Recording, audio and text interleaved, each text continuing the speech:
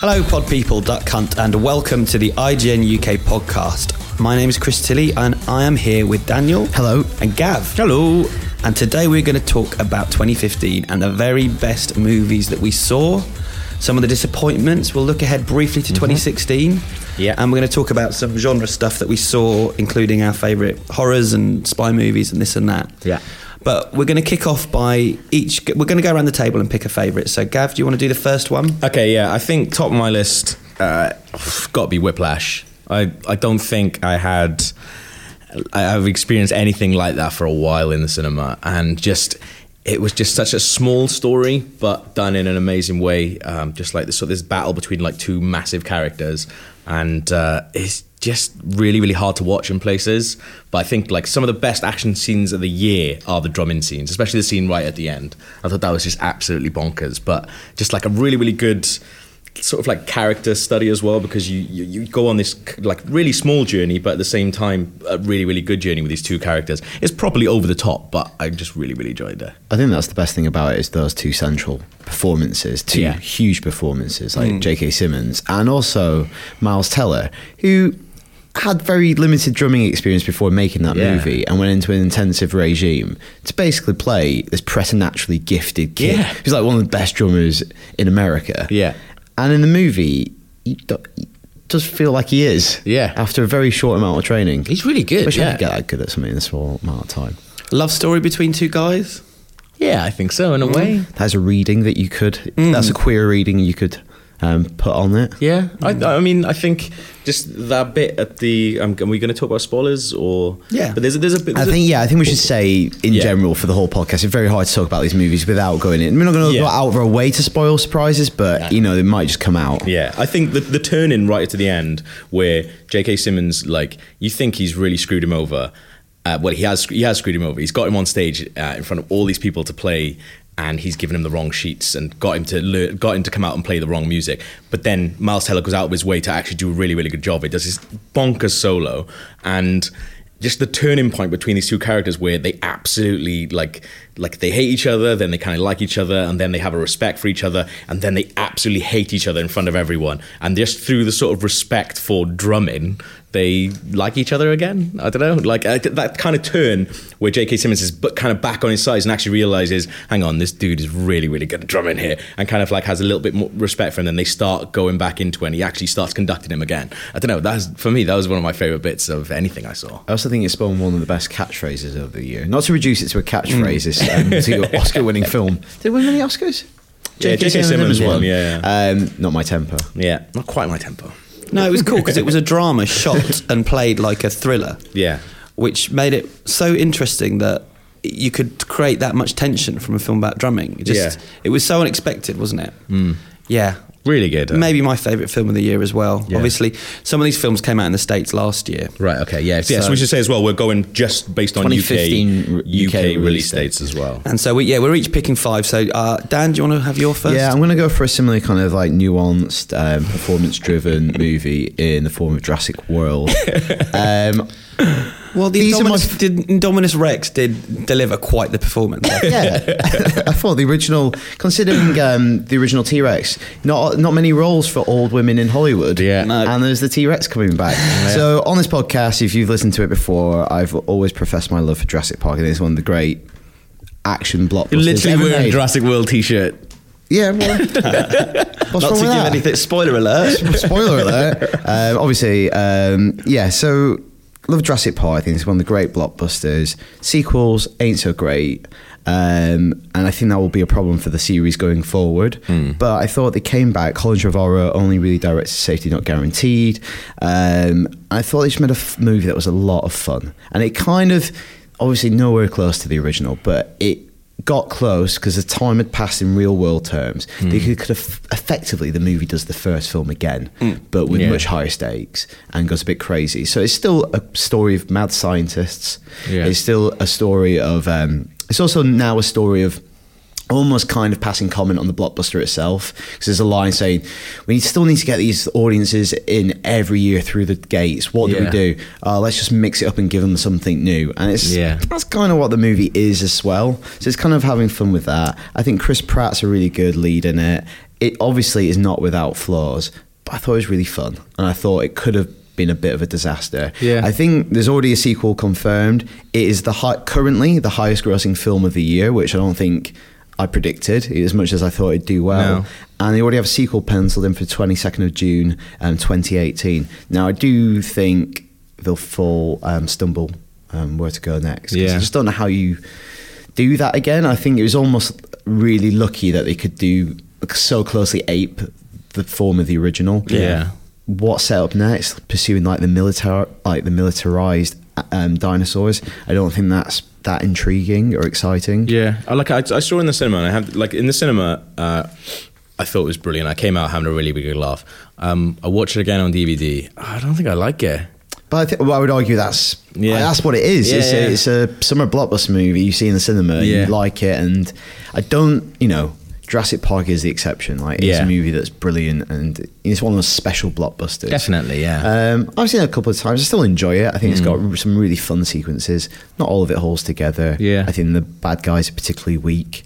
I think just the thing that we've talked about a lot of the time, I think the thing that absolutely wrecks it for me is just the way that they have Claire and Chris Pratt character. Like the way that there's just that one bit, horrible bit where she saves Chris Pratt from the pterodactyl, and 2 seconds later the little kids are like, their hero is Chris Pratt, and it's like, you've just watched her save him. Why isn't she your hero? Why is he your hero? It's the line that's a bottom line in the movie. But it was good in the cinema. And what was your favourite sequence in it? I think my favourite sequence is, it's actually quite, what I like about it is also it's quite scary, because when I saw Jurassic Park for the first time when I was 7, I remember hiding my eyes 3 times, like just turning to my mum, because it was like, don't want to see it but kind of want to see it, so I have one eye open. I think there's several of those moments in it, especially with the Mosasaurus. But I think the best sequence is when she summons the T-Rex, because they keep it back as a secret weapon, and then to see the T-Rex come out, the same T-Rex, and get the John Williams score. It's a pretty cool moment for what is my favourite film. Cool. I'm going to kick off with a film that came out in the States in 2014 and didn't get here till about April, but it's John Wick, which is... That just kind of came out of nowhere. I saw the very first screening of that anywhere in the world, which was at Fantastic Fest, and Keanu Reeves was there with the directors, and really had no expectations for it apart from liking the trailer and knowing it was about a guy killing people because they'd killed his dog, which sounded like a setup that could be brilliant or terrible. And it turns out it was brilliant. Like, I just thought that pushed every button I needed an action film like that to push. It was made by people who kind of get it. They get the ridiculousness of Keanu Reeves and the situation that they're putting up on screen, but yet they don't. It's kind of gently tongue-in-cheek, but you could read it either way. You could take it seriously, or you could just kind of laugh at it, but they're kind of laughing with you throughout the film. And they're stunt coordinators, the directors and writers, they're stunt coordinators who work with Keanu right back on The Matrix, and they've spent a lot of time trying to develop a film with him. They know exactly what he's capable of. They know what makes him look cool on screen, like the way he uses his body. And I just felt like it all worked together just to make a film that was really, really good fun. Horribly violent. But also set up a really cool mythology, like the hotel and the people that come and go there. Because what I like about it is, like, the central premise is very low concept. Revenge. But they put him in a world that actually has more about it than you initially suspect. There's this, like you say, the mythology of the hotel and the rules and the regulations. Based on Greek mythology, actually, all that is as well. So it's one of those films where I walked out of it and my immediate thought was, A, I want to see that again now, and B, I need a sequel to that tomorrow. And that rarely happens, that I want to turn around and watch a film again. So... I don't know. Do you guys like that one? I like it. That's the one on this list I haven't seen. If nothing else, I like it because it gave me the phrase "gun fu." Gun fu. No, those sequences are brilliant, and you're right. Like, he gets some fairly slagged off, I think, Keanu Reeves. But one of the great things he has as an actor is his body and his discipline to like rehearsal. Like, if you watch any of the Matrix making of documentaries, he had so many kind of routines to learn, and the amount of commitment he has as an actor to do that sort of stuff well is great, and I think John Wick shows it off yet again. I think the less you give him to say, the better he is. He looks awesome. He's got this presence, and like he can walk away from an explosion really well. Yeah. But when you see the film, that happens all the time in the film, and you're just thinking, yeah, man, that's really cool. He's a badass. You know, I see scenes in movies where someone walks away from the explosion. I get really stressed out because I feel like if it was me, obviously I'd just turn around and go, oh, what the and that was really shot. They wouldn't be able to reset it. In Spectre, there's an absolutely ridiculous one where everything blows up in Blofeld's base. Oh, right, yeah. And it looks like they did it practically, and it looked like they were in front of it. It's like, what if you sneezed? What if Daniel Craig sneezed at that moment? Go, can't reset that. Yeah. Anyway, I just get stressed out watching that. Cool. On to your second choice, Gav. I'm going to go Ex Machina. As again, this is the film I think was pretty much in all of our top 10s that we whittled down to 5. And it's just a really, really good sort of like a close film, like 3 people basically in it, about just like basically it's like 2 different people on different kinds of like wavelengths. One, Oscar Isaac, like, you know, another Star Wars person as well as Donald Gleason. Just like Donald Gleason wins a competition, has to go to this like almost like a Bond villain's like lair, and Oscar Isaac's been messing around with AI. It's just introduces him to the AI sort of robot that he's made. And I think like I didn't really know what to expect going into it, but it's, you know, it's a really, really good sort of just really quiet drama, and just like puts these characters in a really, really sort of like claustrophobic like situation with each other. And yeah, like you come out of it kind of, it's a really nasty film, I think, towards the end. Like you go along with them because it's just those people on screen, because you go along with them for this amount of time. It's kind of hard to watch by the end, but yeah, I just really, really liked it. But bloody intense film. It's really intense, yeah. But it does have one of the best scenes of the year as well, which is Oscar Isaac dancing, which I just think is fantastic. So we had our Alex Garland in earlier to talk about the movie, didn't we, Chris? He's a really smart guy, and it's cool to see him being given the director's chair and be able to make a really smart movie. Yeah. That doesn't feel like it was that diluted. Yeah, we had him on the podcast, and like we talked about it afterwards. It was a really funny podcast because it seemed like, I don't know, he was agreeing but also disagreeing with every single thing that you guys said. He likes the way that you word a question. Delightfully spiky is how one commenter put it, and I would agree. But I would say it's less delightful when you're impaled upon said spike. It was really funny to watch though, because are you talking about when you talked about Star Wars? That didn't go well. But there was also like I was like watching it from the gallery, and there's so many bits where like Chris was just absolutely like agreeing with him, and then he would just go, well, no, actually, and then he'd just like start this like almost like half argument. It was brilliant to watch. It was like Ex Machina. You go back and watch it. He's awesome though. We are big fans, and it just won at the British Independent Film Awards. It won like director and film. Yeah. What I liked about it is the first time I watched it, I was kind of unsure of who the villain was and who the hero was, and Oscar Isaac seemed like the bad guy, and then then the stuff that she does at the end made me think, I'm not sure about her, and then watch the film a second time, I'm like, actually it's Donald Gleason I'm not really liking this time. Like Oscar Isaac's spoken the truth all the way through, and actually she's the hero of this piece. Like she's the victim. Not Donald Gleason, and it was really good the way it really made me think. Yeah, and it sparked quite a few conversations with people afterwards, and that's really, really good writing. Like it's multi-layered, and some of those conversations you read one way the first time you watch it, and then read a different way the second time. So I like a film like that kind of rewards multiple viewings. Well, it's a really, really good like mystery thriller as well, because like there's so much weird stuff going on, and all the time you're thinking, is it like what Donald Gleason seeing? You think, is he seeing that on purpose? Like, is Oscar Isaac like sort of baiting him the entire way? And like, because another couple of times, like the sort of he thinks he's seeing things that he shouldn't be seeing. But I think when you watch it again, you think, oh no, Oscar Isaac's controlling every single step of the way, from like the moment he steps in through the door, or pretty much before that. Like he has complete control over Donald Gleason. It's like really, really good to watch. I really like that. Cool. Dan, your next choice? Yeah, I think the next one I'll go for another one of the biggies is Ant-Man. Okay. So we cover a lot of the Marvel movies week to week here at IGN, and I felt like this one is the one that lots of people thought was going to be a bit of a flop. Yeah. Mainly because of its troubled production history. So this movie's been floating about for a long time. I was reading just before coming into this podcast. At one point, Howard Stern's tried to buy the rights to it. Really? Yeah, way back. So Cornish and Wright came on in 2003, and they were working on it for a long, long time. And Kevin Feige kept saying, it's getting close. We're going to be going into production soon. Finally, this year, they said they were going to go in production on August 18, 2014. But on May 23rd, Marvel and Wright parted ways. So there's this like crazy succession of events where Adam McKay came on board on May 30th. Director hired on June 7th. They rewrote the script, Adam McKay with Paul Rudd. Yeah. And they still made that August 18th shoot date. And, that's not a good way to go into a film, you would think. No. And, people don't know why Wright left. The suggestions that he didn't want to incorporate elements like you have to do in a lot of these Marvel movies to kind of join them up with the wider universe. Yeah.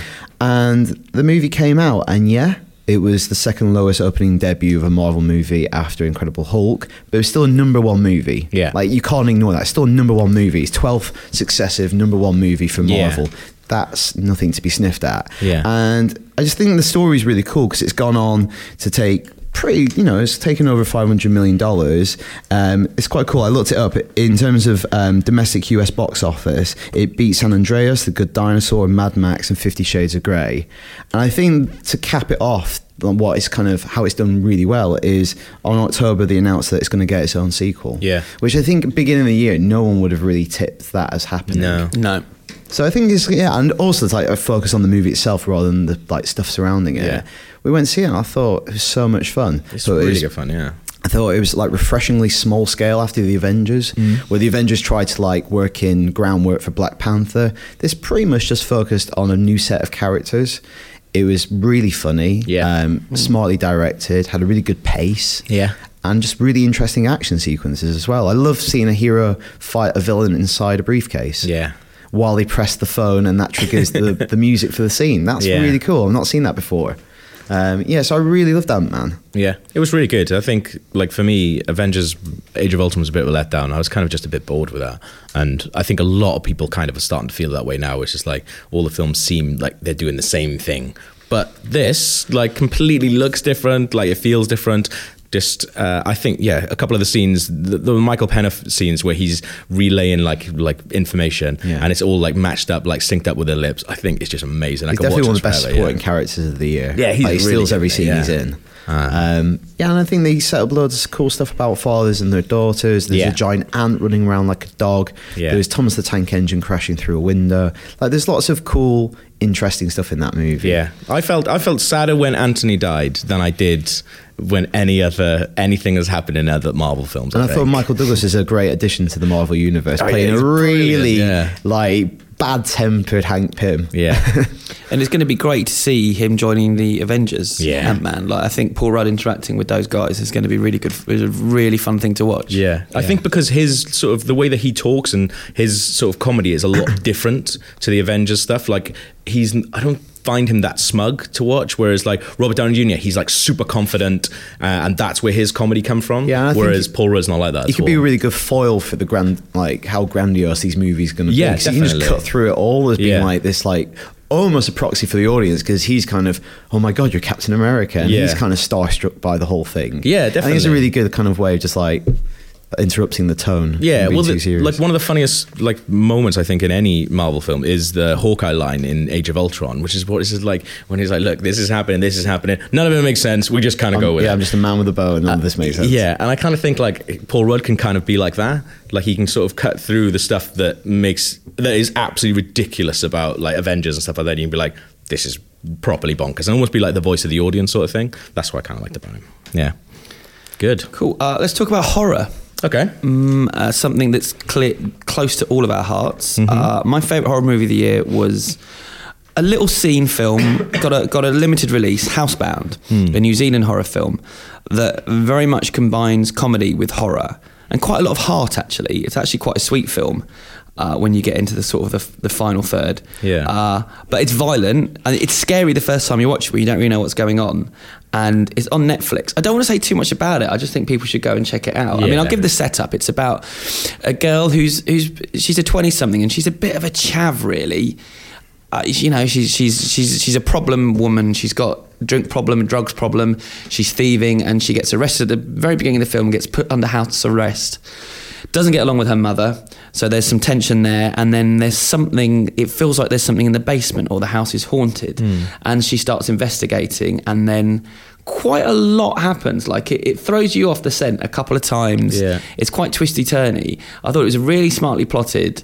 It did scare me in the first half, and then I just think it gets really interesting and funny and quite violent as well. There's a couple. You just saw it, didn't you, Gav? I saw it on the weekend. Yeah. There's a couple, like quite shocking couple of bits at the end of bloody violence. Yeah. There's one particular scene is one of the creepiest things I've seen this year, and like I probably had a little bit of a nightmare about it. It's just like it really gave me chills. But it's good because it kind of like it uses really good like haunted house tropes, but at the same time, like, because anyone who's going home for Christmas, like I definitely do it, but like you sort of regress a tiny little bit, and you go back. Like every time I go home to my house, I'm not 30-year-old me, I'm like 18-year-old me when I'm hanging out with my sister and my mum and stuff. And it kind of plays upon that, because this girl is an idiot, but then she's acting really, really young as well. And like her mum is brilliant, like really, really funny. Really she has some really good funny scenes.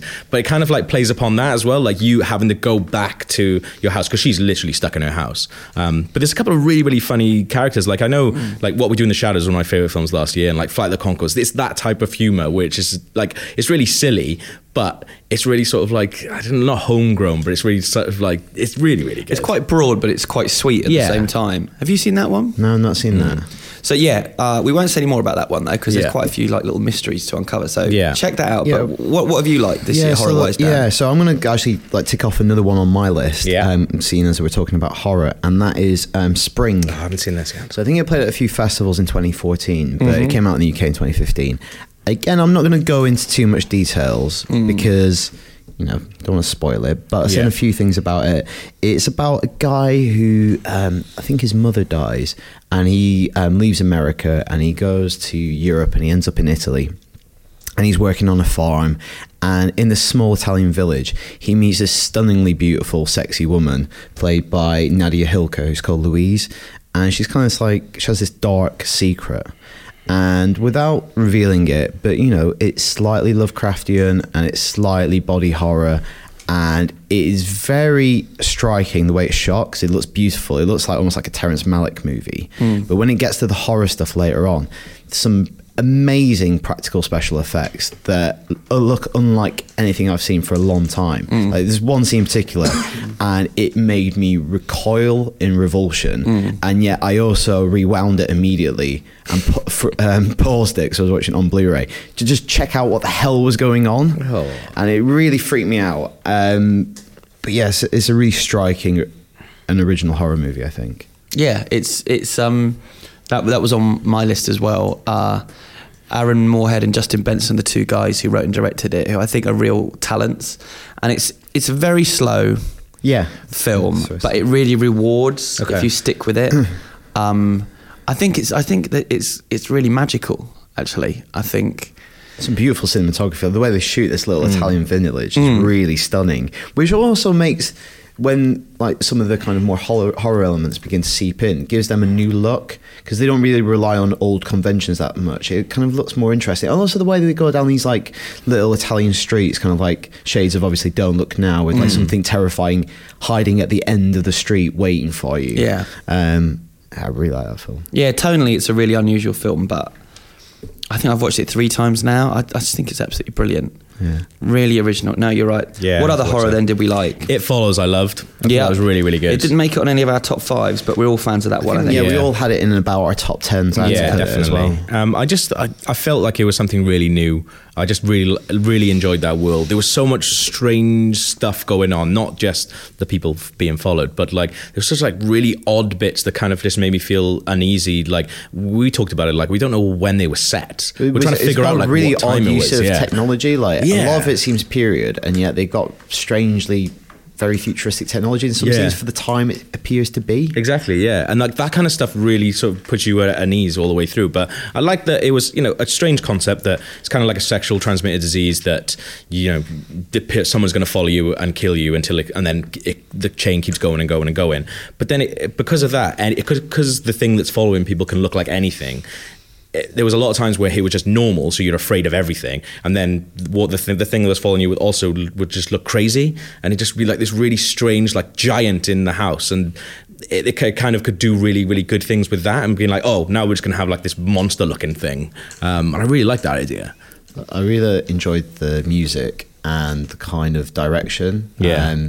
Obviously, a debt to John Carpenter's work, and I really like the synth soundtrack. Again, putting you on edge. But there's one brilliant shot in the movie where the camera keeps turning full 360 degrees, and you're looking in the background of the shot, and you can see something getting closer and closer, and it really milks it. Yeah, Halloween's one of my favorite horror movies, and it does a lot, and it achieves a lot by just having someone there looking, inhumanly patient. Yeah, and that's kind of what that is. It's like no matter what you do, Michael Myers will get you. And the same with this, really. It's like you can put distance between it, but it's inevitable. The horror is inevitable. And it does a really good job playing with that suspense. Yeah, do the rules that the film sets up work? Because I've heard it criticised quite a few places that it kind of loses its way in terms of this is how it works, but then by the time we get to the film, it seems to be a bit of it's not very consistent. I know what you mean. For something that's like so reliant on it being specific rules, like the way they decide to try and kill it doesn't make any sense at all. And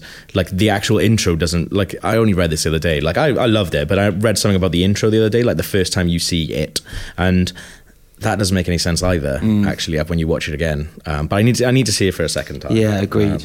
But I really liked it. How did they try to kill it? Just throw a load of electrical things in a swimming pool? Essentially, yes. Right. Any more on the horror front? Well, we really like The Gift. The Gift, I think this is a good place to talk about it. I had it on my long list of films of the year. I haven't seen it. Yeah. So it's a Blumhouse production. Yeah. It's not quite horror, but it's definitely thriller, and there's a lot of intimidation, so it feels like a very threatening movie. Yeah.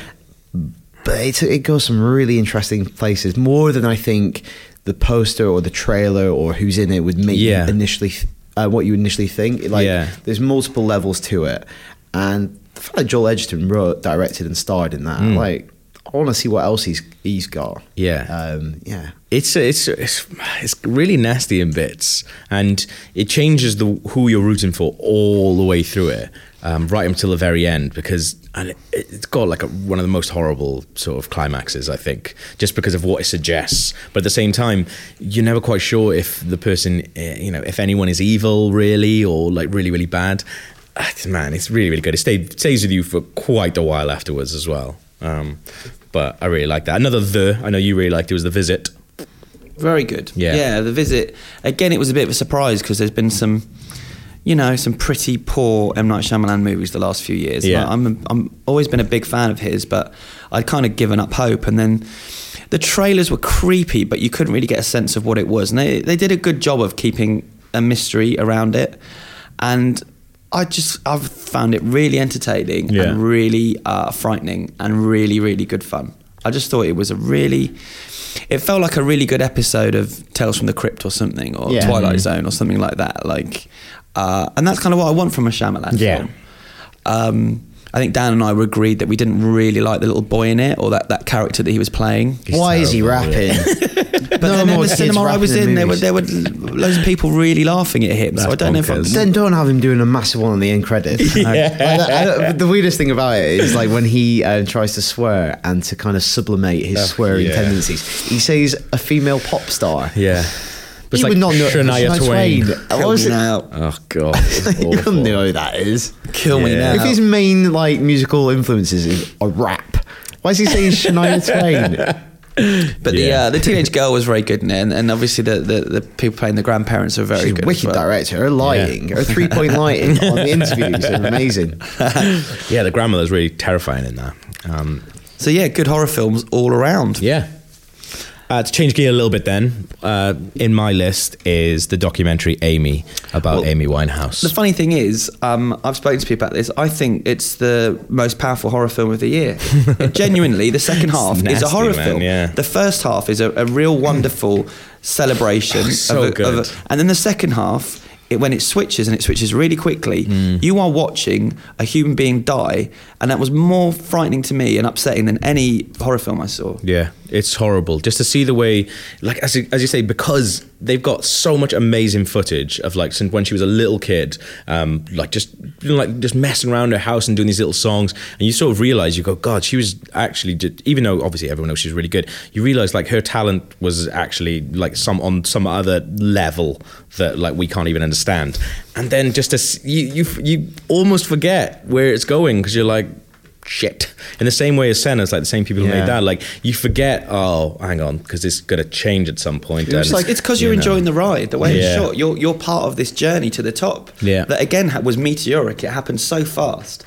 This was all in the space of 2 or 3 years. This upward trajectory, and then obviously the downward. But it's the same director as Senna, isn't it? Yeah, and it's the same thing that we talk about horror being, like, inevitable. It's when you start seeing events conspiring, and you go, maybe if that one didn't, or that one didn't.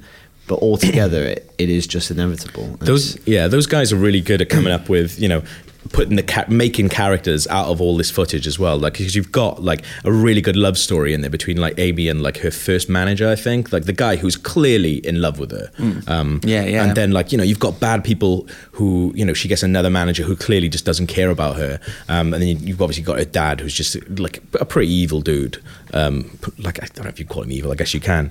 But it was really odd, because I watched this, the first time I watched it was kind of like, it wasn't like a premiere, but it was like a secret cinema thing. And it was on the day of my birthday as well, and a lot of the people who were in the documentary were there watching it with me as well. And you can kind of, like, I didn't think, because you go in and everyone's kind of like in secret cinema, like, people are in character, and it was kind of like a sort of like a 50s like juke joint type thing, where people were it's like just welcoming you with trilby hats and things like that, and going, oh, you haven't seen you for a while, and it's like kind of like an old-fashioned club. And then the film starts, and it's really, really good. But and then obviously what's going to happen, and it starts getting bad. And I'm sitting behind these people who are in this film, watching these people, like, watching themselves be part of this story. And it was a really hard thing. Like, a lot of them got up and sort of went, and then right at the end of the film, when it finishes, the curtain goes up and there's a band there playing. And I was like, this is being pitched so badly, because like everyone was literally like, it was just silence in the audience, and like they were trying to get like a little sing song going to Valerie, and everyone's just like, what the fuck are you doing? Nobody wants to sing right now. Everyone feels like they hate everything.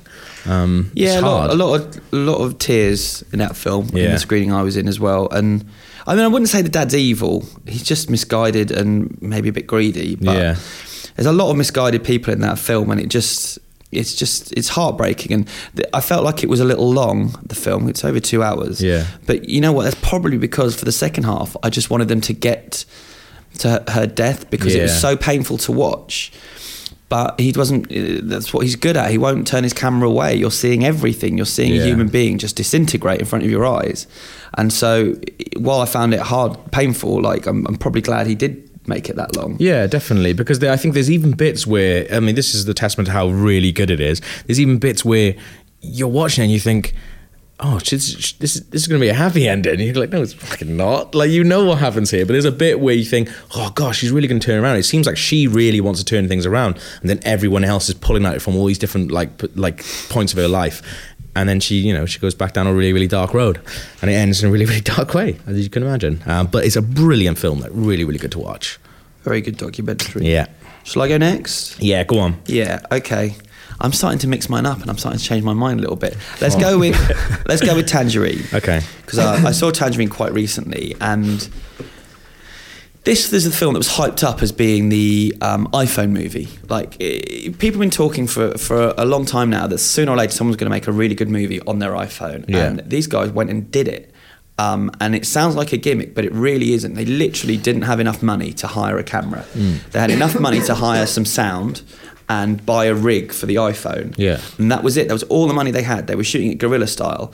And so the sound is as professional as you can get. Yeah. And they've got this steady thing that they've used with the phone, but the rest of it is literally shot on the iPhone. Yeah. And you wouldn't know for a second. It's so brilliantly, dynamically shot. It's meant he can just kind of race through. And it's the story of a couple of transsexual prostitutes in LA on Christmas Eve. One of them's just got out of prison after being away for a couple of months, and her boyfriend has slept with a white woman, and she is not happy about it. And so the film is just following her, trying to find this girl and trying to find her boyfriend, basically to mess them up. Like, she is on the warpath, and it's a thrilling thing to watch. It's so exciting. It's maybe the best action, some of it I've seen this year. Just the way she's storming down the road to this pumping soundtrack, and the camera's kind of rushing towards her and then rushing away. And the characters are all really funny. The dialogue's hilarious. It's all very real. Like, once because it's two white guys that wrote the script and directed it, but once they got these two actors involved who really live this life in real life, or have done, they rewrote a lot of it, and it's just, it feels very real and it's just, I wasn't expecting to enjoy a film with that setup. See, I went in, because I know you like it so much, and I went in really, really, really wanted to enjoy it, but I just hated the main girl, like properly hated her. Like, I just couldn't. Is that because you're racist or transphobic? Nope, none of those things. I just I really wanted to like not it. Not consciously, but it might be those things. But I just thought she was a terrible actress, and I was like, I just didn't believe anything that she was saying. I just felt like everything was like really, really staged, and I just couldn't get into it at all. But the music is really, really good. And those scenes where she's walking, they are brilliant. Because it's just like a woman scorned, just like going absolutely bonkers and just raging down these streets. No drama. She keeps saying, no drama, I ain't going to make no drama. And you just know, she's going to make some drama. Is it quite festive? I watched this on Christmas Eve with my mum. It is quite Christmassy. Like, maybe not with your mum, but it's one of those funny, like, twisted Christmas films that I think I will find myself watching at Christmas again. I really want to see it. And it has got quite a good heart as well. Like, it's quite, the humour's quite nasty. But deep down, it's quite a sweet film, I think. Right, Croops. I'm going to start talking about sci-fi now. Okay. Not the one that we'll get to. We're going to go with The Martian first. Okay. I really like space films. One of my favourite films growing up was Apollo 13. I used to watch that a ridiculous amount of times with my mum. And what I love about Apollo 13 is obviously it's real. It's an amazing true story. I came out of The Martian thinking it's a true story, even though I know it's not a true story. Such is the way it's shot and told procedurally. It just feels like, because there's a great scene in Apollo 13 when they go, we need to get them down from here and we need to fix this thing, and all we've got is the contents of this box. And Martian has that similar kind of approach. It's like, it's almost like a puzzle. It's a conundrum stretched to an entire movie. You've got this guy stuck on this planet. He does not have enough stuff to live for the amount of time that we need to rescue him. How are we going to do this? And it's just a big puzzle. And I really like the way that they pursue that with the science, with the rigor. But also, that sounds like a really boring film. But it's not. It's really entertaining. It's surprisingly light-hearted in places. Matt Damon's performance, he has to carry a movie, a lot of scenes by himself. It's got this disco soundtrack. It's got a good amount of humour to it. I like the Chiwetel Ejiofor 4 scenes on Earth, where he's kind of speaking to this line of text. And I just like that kind of succession of problem solving. And at the end, it's kind of inspirational as well. I think you're right. I think in the hands of the wrong hands, it could have been a really, really boring light film. Touch to it, but it's just not at all. And like, you're completely captivated throughout it all. And I think the supporting characters, they chose really, really good ones, because you've got that other crew as well, sort of deciding what they're going to do. Are they going to go back? Are they going to help him? I don't know. It's just it starts really, really strong, and it just keeps that all the way through. I think at no point was I bored or anything like that. You're just really along to try, and you really care as well. Even at bits when you say when it's just characters reading off screens for a while. Like it seems like, I don't know that much, guys. I'm not a rocket scientist, as you might think, but you don't have to be. It seems like it's kind of a lot really realistic. I guess. I know the book is hard sci-fi. It treats it and approaches like that. It's not, His dad was a full-on scientist, the guy that wrote it, and then he's dabbled. I can't remember if he was a teacher or not, but definitely he spent a lot of time researching that. And then this, with these films, they involve NASA.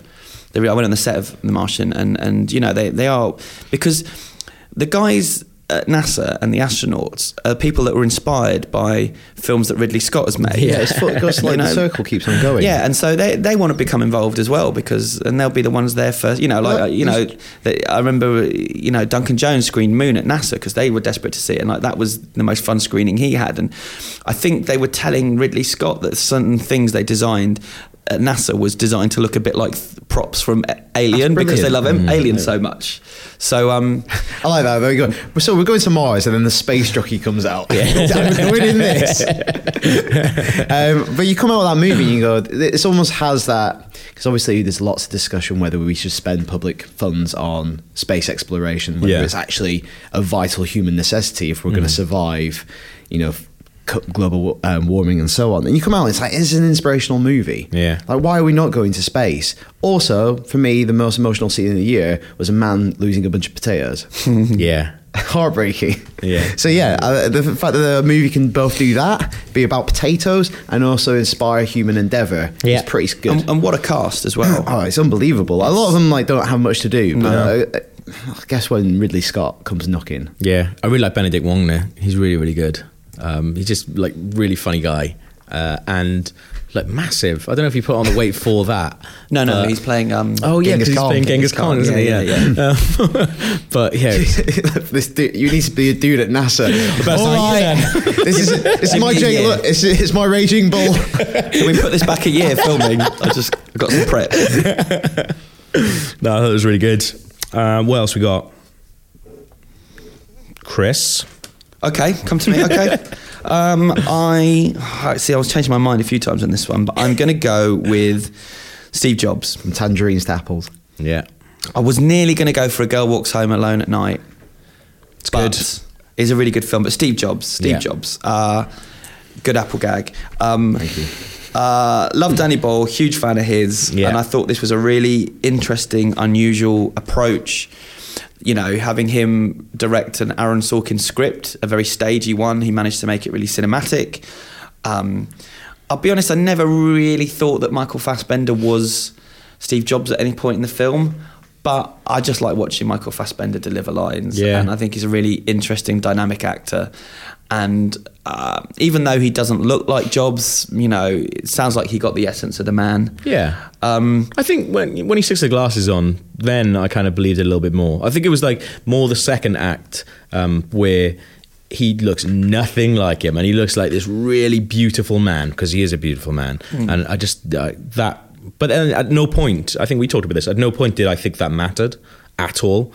Like, because we also saw The Program, which is about Lance Armstrong, and Ben Foster really looks like him and really sounds like him, but it doesn't matter if you've got a really good story, really good script. Even really more direct comparison. Yeah. There's a Steve Jobs movie with a guy in it who looks a lot like Steve Jobs from that period. Yeah, but Fassbender is great at portraying someone who is intense, committed, obsessive, controlling. I think it does really get to the heart of the man. Yeah. It runs a little long, I think, but I was really gripped from start to finish, and I'm really sad it was such a flop. Yeah. And I'm still not sure why. I've heard all different theories on it, and I heard Aaron Sorkin talking about it the other day. Oh, really? What did he say? Well, he's not sure himself. I mean, the guy asked him, is it because people just don't really like Steve Jobs? They like the products, but they don't like the man. Yeah. And therefore, they're not that interested in seeing his story. Did the trailers put people off? But what happened? Is I remember when the back and forth was, the Sony emails, and Sorkin himself, they had DiCaprio, and then they lost DiCaprio and they got Fassbender, and he's like, who's going to come see a film starring Michael Fassbender? I don't know who he is. I don't watch his movies. Yeah. Maybe that was the problem, that he's not a movie star. He's a really good actor who's not going to open a movie on his own. Yeah. So let's talk of Christian Bale at one point as well. Yeah. Yeah. So I don't know. It just seems like a bit of a missed opportunity that film won't get seen on the big screen, because I think it's for something so stagey. They made it really cinematic. And Seth Rogen is the secret weapon in the movie. He's absolutely brilliant in the film. It's really good to see, because it's very rare that guy acts or acts, not a variation on who he is. I also like that approach to biopic, rather than doing from cradle to grave and trying to get everything in, and you come away, I know nothing about the person, but I know we did all the major hits, the greatest hits. This is a man in action across 3 moments in his life, and you get some sense of his relationships with people, however kind of convenient a lot of that is and contrived. They're kind of, like you say, they're like theatrical contrivances. You go along with them. And Sorkin, talks about the fact that when he gives in his writing, when he gives the character a speech, in his head he's often imagining that character getting to heaven and talking to God, right, and making their case to God. And that's what this film is that there's 3 speeches basically with him making his case to God pretty much. Yeah, but I think you're right, Cruz. I think like you learn more. I felt like I learned more about the character than I did on any biopic where it's just like, this is him being born, this is him going all the way through. What's the Martin Luther King film recently? Selma did a similar thing. It was one moment from Martin Luther King's life that shows you something about the man, more than ever like A to Z will ever do. Yeah, I really, really love Steve Jobs. Like I think it didn't quite get into my top 10 because of the couple of stinker moments in there. And because there's some real big stinkers in there. I think the bit where it builds up from the start that she keeps having this horrible little tape deck, and right at the end he says, I'm going to put 10,000 songs in your pocket. Oh, fuck off. Terrible. Horrible. Ugh. Terrible. Really made me groan. But it's a really, really good film. So that's lovely to end on that negative note. Yeah. What else you got, Gav? Inherent Vice. I think, to be fair, if Paul Thomas Anderson makes a film of a tramp hitting a bin for 2 hours, I would say that it was the best film of the year. But I did really, really like Inherent Vice. There's just something about it's a really, really good, just silly story told. It kind of like it really harks back to kind of stuff like Big Lebowski and things like that. You really feel like it's that kind of character thing, and these really strange characters keep cropping up as you go along on this like really strange storyline, which you're never quite sure what is going on. Like I've only seen it all once, and I really need to see it again. But I was kind of along for it, and I really enjoyed it, and I thought like Joaquin Phoenix, just watching him for that amount of time just by himself is just awesome. But it's such a good film, I think, and it just looks fantastic as well. It looks really like old school, and I just think you don't really get the opportunity to see films like that because his films don't do very much money, but I guess people just let him go all out on it, and it feels like this was definitely him just doing whatever he wanted. Their value isn't monetary. Exactly, yeah. But yeah, I probably love it. It's funny to think that's actually supposed to be one of Thomas Pynchon's most plot-driven novels. Yeah. What next? Mason and Dixon, just 900 pages of just bric-a-brac. Yeah. But yeah, I just loved it. I felt like all the supporting characters were really, really good, and Joanna Newsom as the sort of narrator was really, really good as well. I like that. I have not seen it, so I've got nothing else to offer. I wasn't a big fan, but it is something that I will revisit, I'm sure. I don't know, my expectations were too high, and I got a little bit bored. And I didn't really keep up with the plot. I didn't know if I was supposed to be keeping up with the plot or just kind of enjoying the atmosphere. And I just found it all a little bit frustrating, really. I think you're right. I think like that is definitely, you're just meant to be along for this ride, and you hit the sort of big bits, but he's like this bonkers character, and you can't trust anything that he does or says. And a lot of the time you can't understand the thing that he says. So you kind of just have to go along for this just sort of like crazy little ride that you go on for quite a long time. But I don't know, it's really, really good. Also, Owen Wilson's brilliant in it. Like one of the best things I've seen Owen Wilson in for ages. And he's fantastic in it. Yeah, no, lots of Josh Brolin was good. Martin Short was really good. If a bit bonkers. Yeah. It's just got some really, really funny moments in it, and some really sort of serious, harsh moments in it as well. I really liked it. It really did seem to split people. I always think that's interesting cinema, when people either love it or hate it. It happens a lot with his sort of like recent films as well. Like a lot of people like hated The Master, or a lot of people like said it was like their best film of the year. And things like that. I like The Master. Yeah, it's really good. Daniel, my final one. Again, small indie film, Star Wars: The Force Awakens. We're not going to go into loads. We could do 2 hours just talking about Star Wars and a lot of the talking points. We're going to do that on a different show on Rebel Base. Yeah. So go check that out if you want a big spoilerific chat about The Force Awakens. God, probably the hardest film in the year to like make and satisfy people. Yeah. You know, given what happened with the prequels and what we think of those prequels now, J.J. Abrams, I think, delivered a movie that was very entertaining, satisfying, and also I do think it's like the biggest criticism is it remixes so much of New Hope and what's gone before it, but I would argue that Star Wars isn't in itself very original at all. Like it is, joined together lots of myth, and again to the point now where it's almost feeding back on its own mythology. But I think it sets up a really interesting next film and the film after it. Yeah. And it takes advantage of what was good from its past, kind of throws away stuff that wasn't so good. And I just thought I had the best time in that film this year. Yeah. It's like a roller coaster. The first time I watched it was like an actual roller coaster where like we were just like I was so excited to see it, and I'm glad it I came out still feeling good afterwards. Yeah. And we were all talking about it and like, well, this was a great bit, this was a great bit. I really like that bit. Maybe the overall plot elements at the end of what they're doing is too similar. Yeah. But I think after the prequels giving us so much of stuff we didn't like, this was the movie that we needed right now, just to go, this is what Star Wars is. The people who are making it know what you like. Yeah. And we'll maybe take it in some interesting, I hope they take it in some interesting places going forward. But for this one, it's just like, we're just going to give you a big hit of stuff you like for now. Yeah. There were the odd thing that I didn't like the first time I watched it, and then there were a few more things the second time, and I'm worried it's going to be like that, which actually happened to me with the prequels as well, that I came out of them going, oh, that was great, and then just slowly but surely it kind of unraveled a bit for me. Yeah. But I think this is a better film than all three of those. Definitely. Overall, partly because of the cast and the characters. And I think it wipes the slate clean, like maybe we all wanted, for them to really push ahead. But I feel like my opinion's going to change on this one a few times before I've settled It's down. not settled, is it? It's still the frenzy surrounding it, the excitement. There's those famous videos on YouTube of people coming out and instantly praising the Phantom Menace and loving it. I don't think we're in that situation, because there were criticisms of Phantom Menace around at the time as well. I just think it was a very entertaining movie, and I'm really interested to see where they take it. Yeah, definitely. Chris, what's your last one?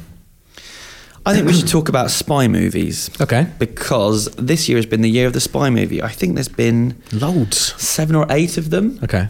And one of them was one of my favourite films of the year, which was Kingsman: The Secret Service. Yeah, this is in my top 10. So good. Yeah, something we've known about for a while because of, Mark Miller's guest on the podcast a few times. It was his comic. It's a good, fun comic. And then Matthew Vaughn, who collaborated with him on Kick-Ass, and the screenwriter Jane Goldman all got together for this one. Yeah. And they seem like a pretty good combination. So good. And it was born out of, Mark's very much, wants to make things independently, so he owns, creator-owned stuff. Vaughn agrees with him, and they sat in a pub and said, let's come up with something. Yeah. And I think it was called Union Jack originally.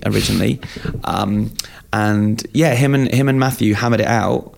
Mark went and made the comic, Matthew went and made the film, and it's just a blast. I felt like it was to spy movies what Kick-Ass was to superhero movies. Just really good, really fun, subversive, a bit edgy, but hugely entertaining. Like, Matthew just knows how to entertain an audience for a couple of hours. Yeah, definitely. I think, like, from the start, like, just seeing Colin Firth in that role, like, from the moment that he bolts the door in that pub, I was just like, this is brilliant. Manners like maketh the man. It's just so good. Because you've never seen him do something quite like that. Then it just gets more and more extreme until it builds towards the scene in the movie, which you saw in an editing bay a while ago. You came back to me and you were like, bloody hell. Yeah, literally. If they can get this into the movie. Yeah.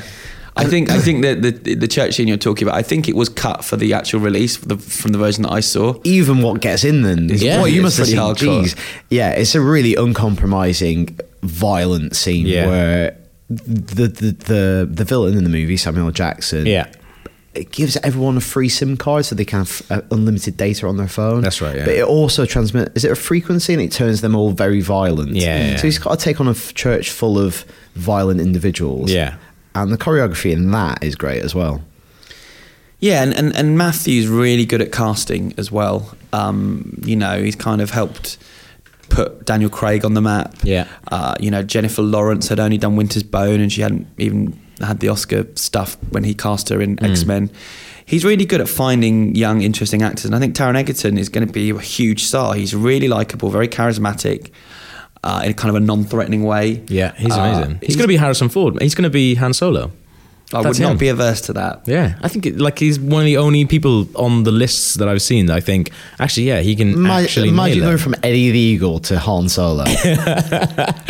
But that trailer for Eddie the Eagle looks brilliant. He looks like he's actually doing something really good with it. Like, he seems like he's a really, really smart person. Like, in The Craze, like, he does something really good with that tiny character as Yeah.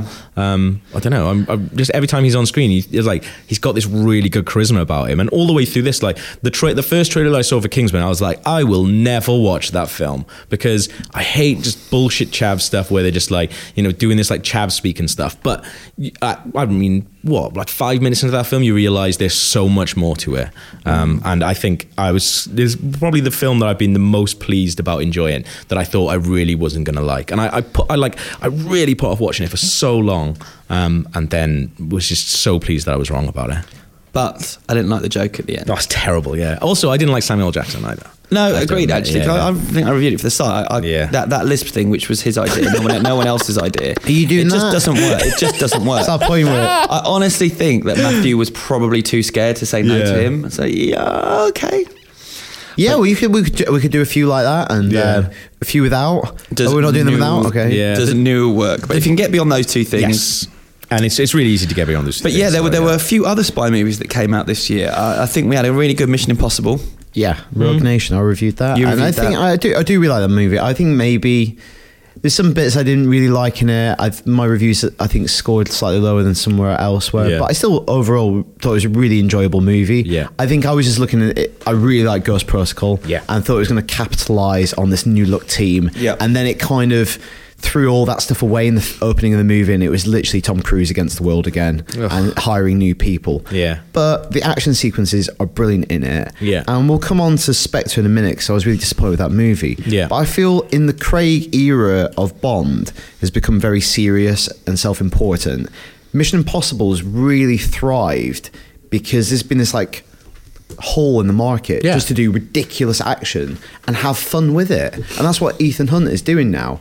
And there's a real kind of joy to the Mission Impossible sequences that I think the Bond ones have got a bit serious with Yeah. the Mendes films recently. Yeah, Yeah. definitely. Well, I think Bridge of Spies is my favorite, other than Kingsman. I think Bridge of Spies is up there because I think it's Steven Spielberg doing a really like small little drama with Tom Hanks, and it's just like, how can that ever go wrong? It's quite an old-fashioned film as well. Like So The Terminal.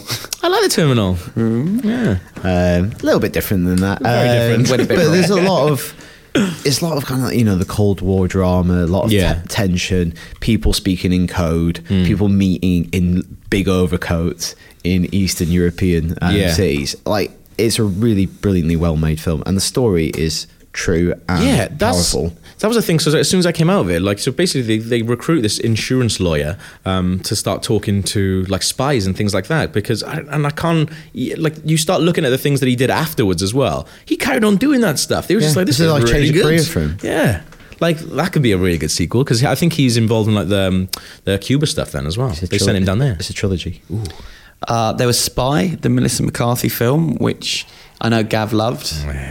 Big fan of that. I really enjoyed Spy. I thought it was funny. It was a bit too long. I like Statham in it. Statham is brilliant in it. Statham's really funny in it. Isn't there another bloke who's funny in it? Oh, Jude Law's quite funny in it, sending himself up a little bit. And Sarah Finovich in that? Seen that one? He Yeah, he is. is, yeah. Yeah, he is. He's a bit over the top, actually. I He's think. ridiculous. But, yeah. It's very broad humour, but the action's okay. I just thought it was a very likeable film. Yeah. Gav did not. Didn't know, We have Mordecai.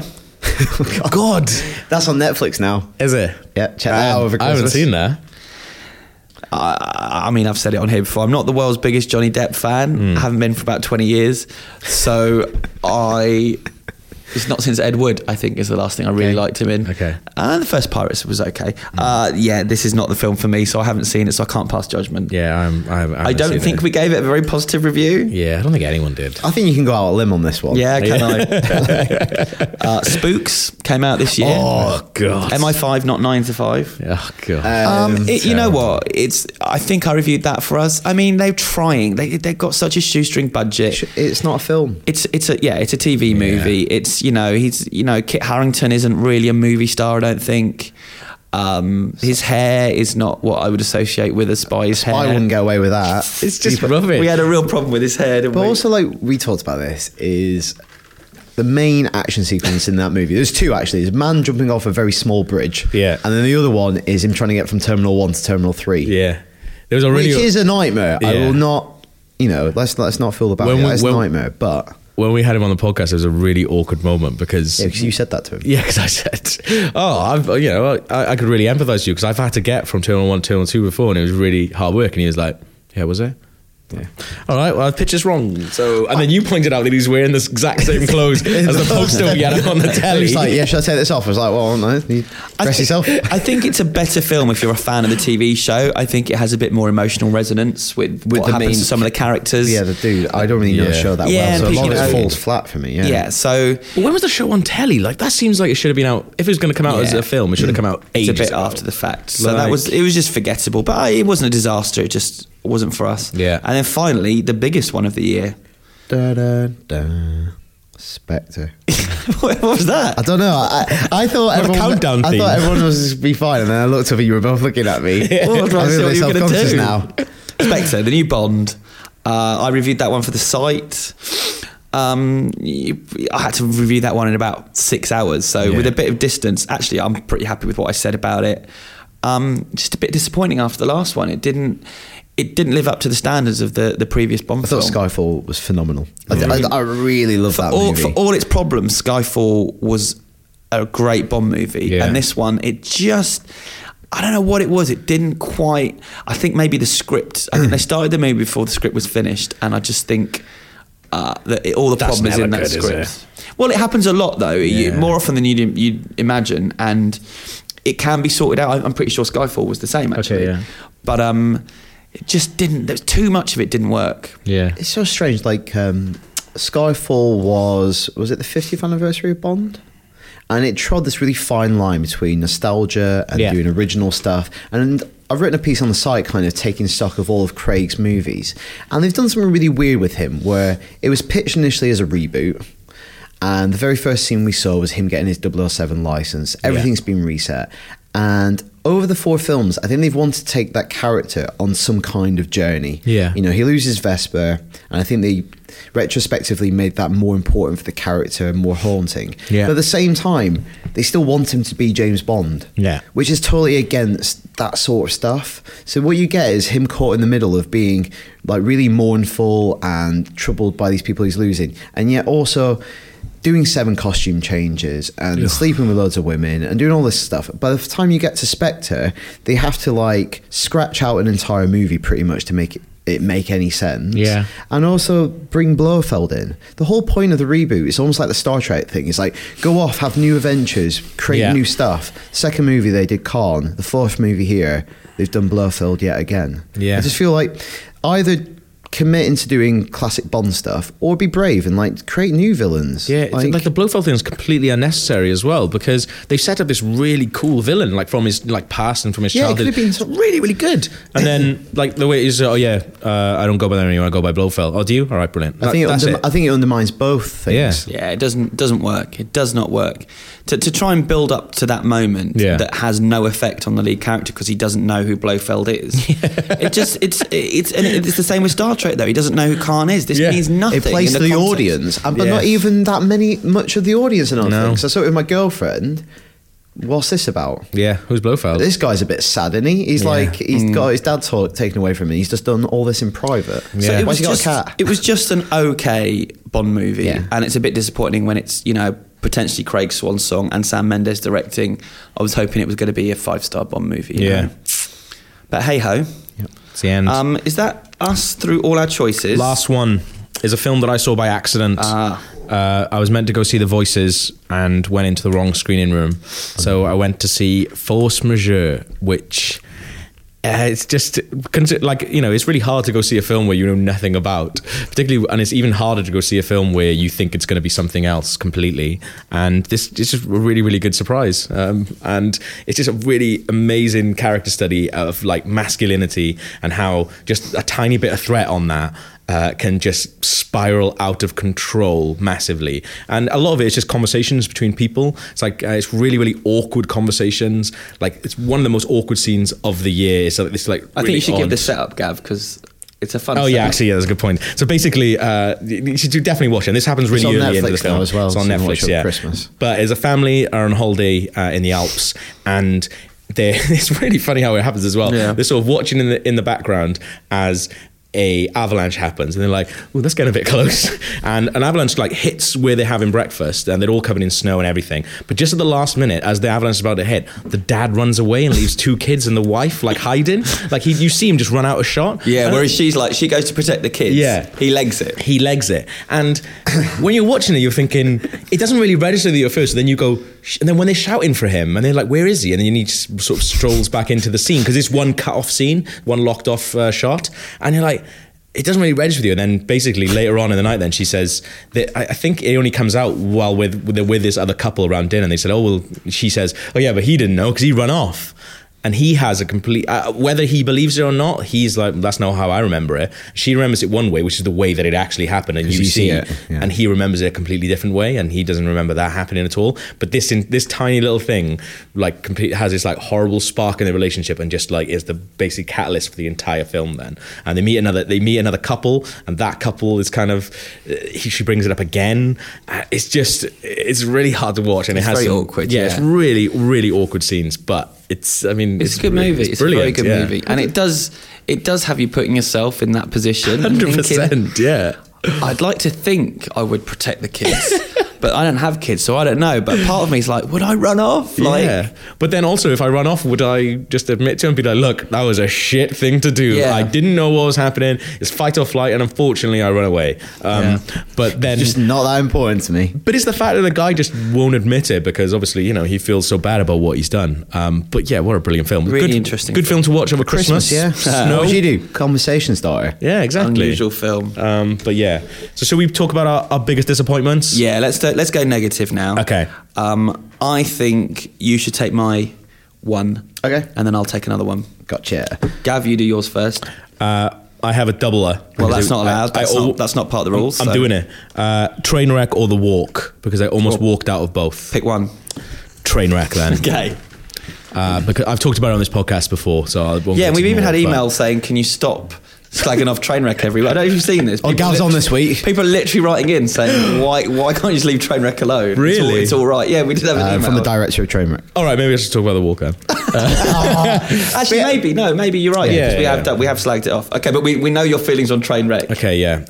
But The Walk, Daniel and I saw this at like a press screening, and a lot of the time we were just looking at each other going, I cannot believe this is in a film in 2015. There's a bit where, so it's basically about what's the guy's name? Philippe Petit. Philippe Petit, yeah. The guy for an amazing documentary called Man on Wire, who like put a wire down and walked between the Twin Towers. It's really, it's basically about that film. So it's kind of like half a heist film, half a romance film, half a biopic, and none of it, and like 3 halves, yeah. None of it works. None of it works at all. Like maybe the last bit, because we saw it in 3D. We should say, quite well reviewed elsewhere. Yeah. I'm totally on board with you. I think just the tone's slightly off, but also because I know Man on Wire is such a great documentary. Yeah. I think it tells that story so well with the people involved. And it's really hard with Joseph Gordon-Levitt playing that role, because when you see footage of the guy is an unrealistic man. Yeah. He almost shouldn't exist in reality. He's so crazy and big and has such a enthusiasm for life that no actor can get close to that, because he's like truly unique. I'll tell you an actor I'd like to have seen playing the role, a young Vincent Cassel. Yeah. Because he, that when he was in that Ocean's 13, he gives that really weird performance. With spark in his eye. And There's some weird scenes where it's like in France where he goes, "Oh, you do it better." What does he say to the girl when he chats her up? So yeah, this is like the love bit of it, basically, where like he meets this girl that he falls in love with, and like they're in Paris, like you can tell they're in France. They don't need this, and he just goes to her, "Would you like to come out for some wine later on?" Like it just like they just heap these stereotypes onto it. Le Pew. And it's exactly like that. Why should I put down my wire? Yeah. It's just awful. Like, oh man, just terrible. But then it leads up to this amazing sort of sequence. And I guess if you saw, like we saw it at the IMAX Leicester Square, which is one of our favourite sort of screens. Saw in like IMAX 3D, and having him walk across the wire. The tech is cool. I mean, like, there's a very obvious solution to this, as far as I'm concerned, is someone cuts the walk. Yeah. the actual walk into the documentary, because obviously they never had any footage at the time of the walk, and that's what's missing from the documentary, which is a cool, like, makes it kind of more mysterious, but there's only the odd still photo. But so you could put that walk in the middle of the film. Yeah. How would that be? Well, something even better that they're doing. My idea. Yes, way better. But that's a good idea. But Sony's VR headset is going to come with this, like, you're going to be able to get this game or sort of experience called The Walk. And it's basically, you put the VR headset on and it's you doing the actual walk. I mean, that's definitely something I never want to do in my life. So that doesn't sound in the bad. middle of the film. Please put on headset and proceed to be sick all over your living room floor. Yeah. But yeah. It was really hard, and then had to go and interview Robert Zemeckis about it as well. When all I wanted to talk about Back to the Future, I'm just asking him, just like, why did you think this story needed to be told, even though it was told in the documentary? And which is maybe not a good opening gambit, but he was like, it's such a good story, and he plays him so well. I was like, yeah, but he doesn't play him better than the real dude, does he? But there we are. All right, I'm going to go for Chappie as my disappointment, just because. I'm sure we all are such big District 9 fan, and then Elysium didn't really work. Good ideas, but for some reason it just didn't all hold together. And then Chappie was that much worse. I'm starting to fear that District 9 was a fluke, and obviously his Alien movie that he was going to do has been put on hold. Yeah, you know, we had him again on the podcast. Really lovely, really smart, really intelligent guy. But it just, I don't know. It was. I found it quite painful to watch. I found that the robot annoying. I found all the characters were annoying. Yeah. I think he made a real mistake casting Dee Antwoord, or however you pronounce it. I know I'm pronouncing that wrong. Yeah. And then letting them pretty much play themselves. Hugh Jackman's role was just awful. I thought he acted it badly, but it was just such an unbelievable over-the-top character. Yeah. And it started off with a really interesting concept and then went nowhere interesting with it. It became a very by-the-numbers action film by the end. And doing stuff that we've seen him do better in Elysium and District 9 in terms of a bloody bloke in a mech suit again. That's the thing, I think, more with his films. Like, if you take out the fact that it is him and it's the District 9 guy, the films could be like straight to DVD stuff, I think. Like Elysium, it seems like the more money he's given and the more like opportunity he's given to do something big with it, it feels like he should just strip it all back and go back to sort of like District 9, because District 9 is so good. And because it's like controlled by this tiny budget that they had, and it's like it had to be like quite a strong story. But then, yeah, I don't know. It didn't really work for me either. He needs to make District 10. Yeah, that'd be really good.